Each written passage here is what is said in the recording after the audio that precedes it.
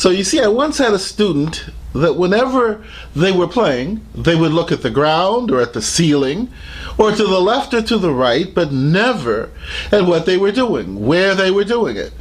I became so exasperated by this that I drew a little drawing, something like this.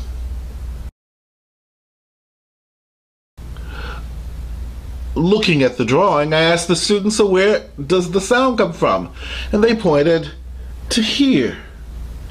I said, that's true, and then posed the following question.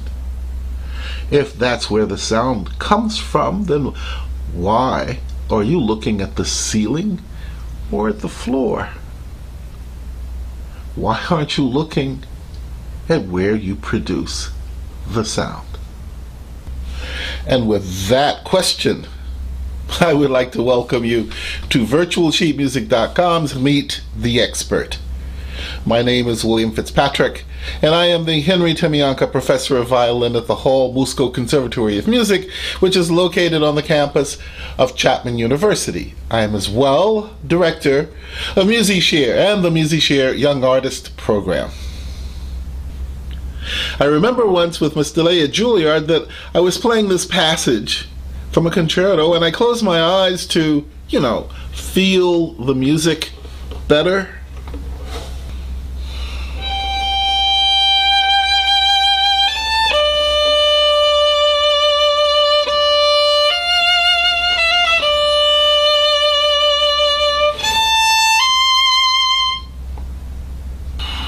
Well, Miss Delia looked at me and said the following: Billy, you can't close your eyes while you play. I responded by saying to Miss Delia, but this is how I feel the music better. When I close my eyes and play, I can see inside myself what it is I want to play with more clarity.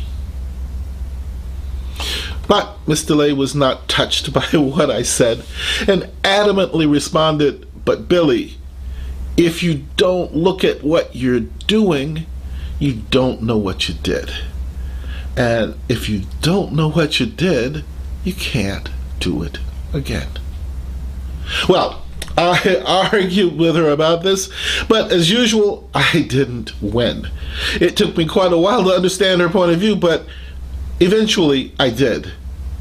I then understood why she was right. Okay, so let me try to explain it. Think about it. How many senses do we have? Well, we have 5. Okay, how many of these senses do we use to play the violin? Well, certainly we use sight, hearing, and touching.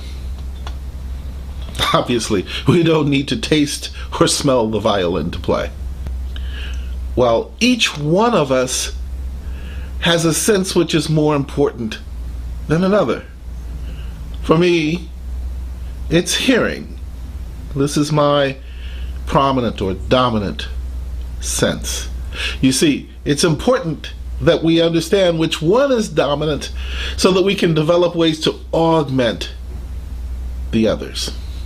For example, if hearing is our strong suit, then we should probably work on sight and touch. Or if sight is the strongest, then we should probably work on hearing and touch. You see, we need to do this to develop the strongest possible awareness of how we play the violin, what we do to make the music happen. So looking away or closing one's eyes could certainly run contrary to this purpose.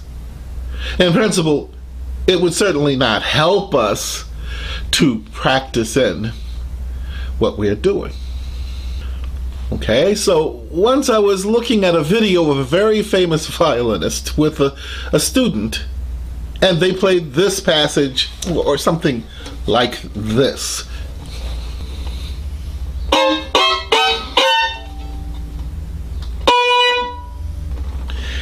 As you just saw, before they played the octaves, they suddenly stopped, moved their fingers, like that, and then continued to play. And it was in tune.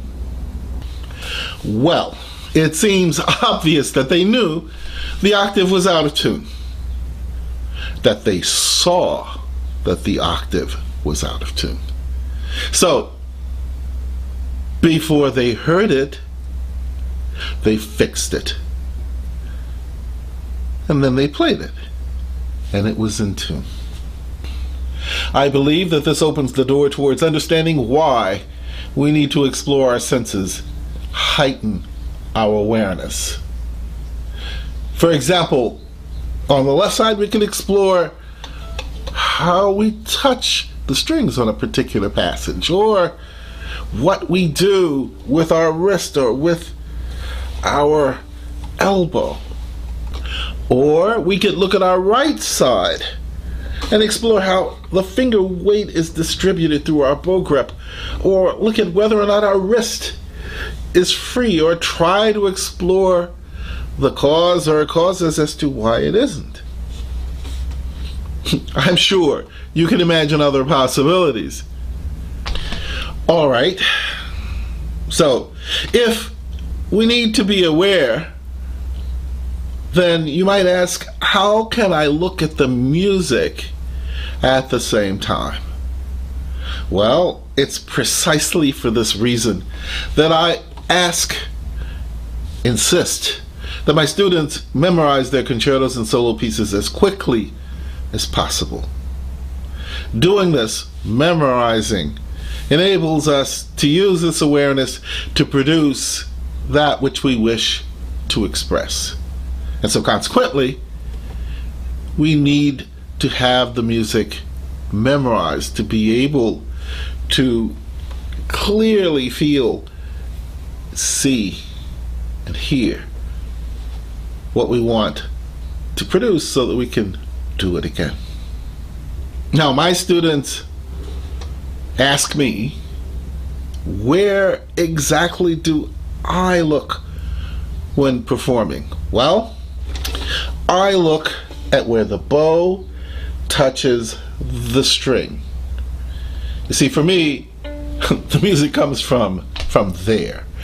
From here I can see what my bow is doing, where it's landing, how it's going to feel, what about what's happening in my bow grip.